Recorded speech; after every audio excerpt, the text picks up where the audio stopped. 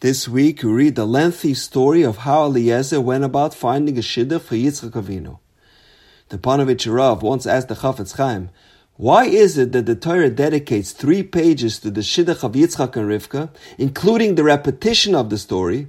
Meanwhile, there are fundamental Jewish laws derived from just one extra vav in the Torah. So he said, imagine you have a son on the market, so you're obviously davening with great intensity that he should find a suitable mate.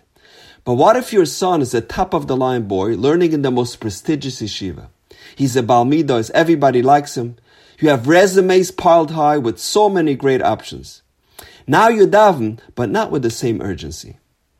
What if you don't have the best boy, he's an average boy, but you are a multi-millionaire?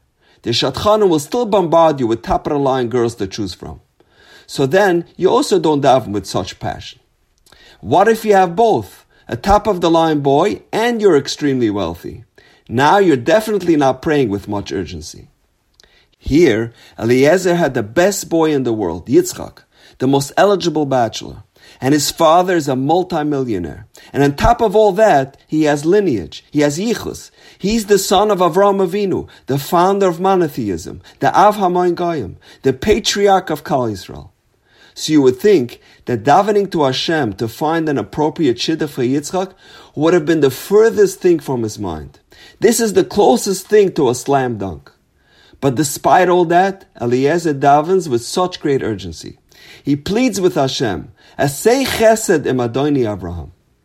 Said the Chafetz Chaim, that is why the Torah devotes 3 pages to this story, to teach us this important lesson, that we are constantly dependent on Hashem for all of our needs. Even when it appears to be a sure thing, we still need siyata d'shmaya for everything that we do. We constantly need Hashem's help in every step of our lives. As we have just witnessed in the last few weeks, nothing is a slam dunk. Everything needs rachmei shamayim. We are not assured with anything.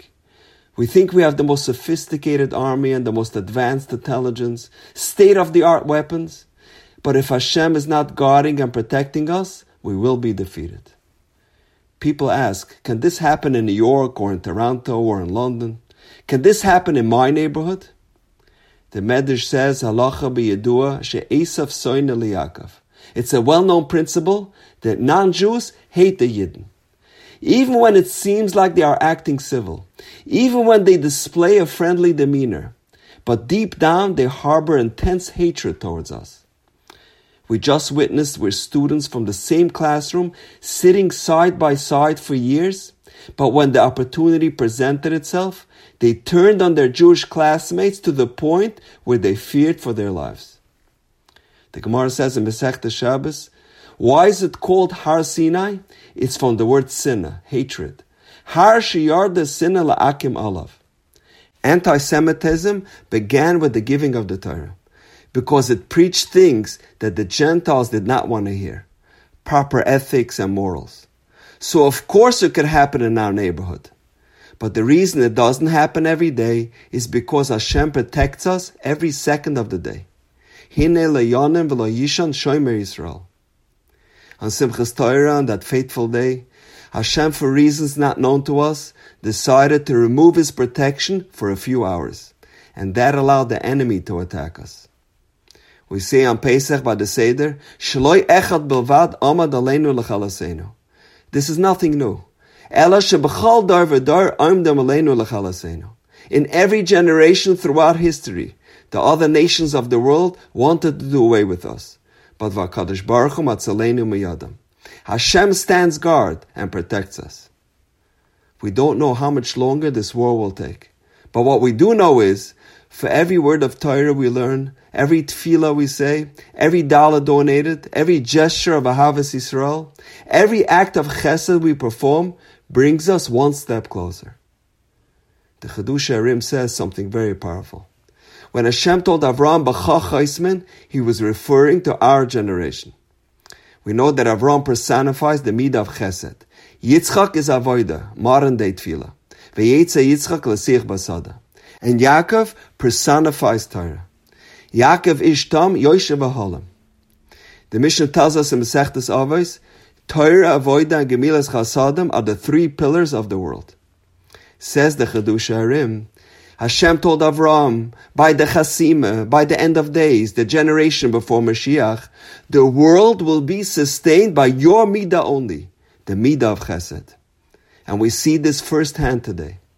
We don't have the Torah of previous generations. Our avodah is not on the most optimum level. However, the pillar of Chesed, the pillar of Avraham Avinu, is immutable, is stronger than ever.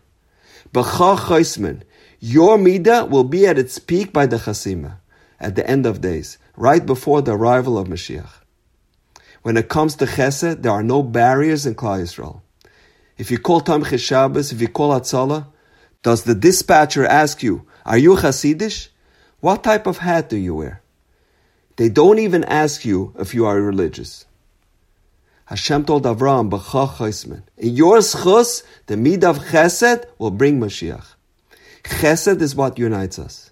We see elderly Hasidic men with their long beards and payas on army bases serving food to not yet religious soldiers. Did their wives ask them beforehand, to which soldiers will you be giving my food? Of course not, because when it comes to Chesed, we are all one entity. My daughter organized a group of girls and they worked through the night to create care packages for girls in Eretz Yisrael whose fathers have been called up to serve. And on each package, they wrote a personal note. Thinking of you from your friends in America. Stay strong. Am Yisrael Chai. And so on. Making it personal, that's another layer of Chesed. Show them that you care. There's another person halfway across the world that feels your pain. Just the idea that they are not in this alone is so comforting.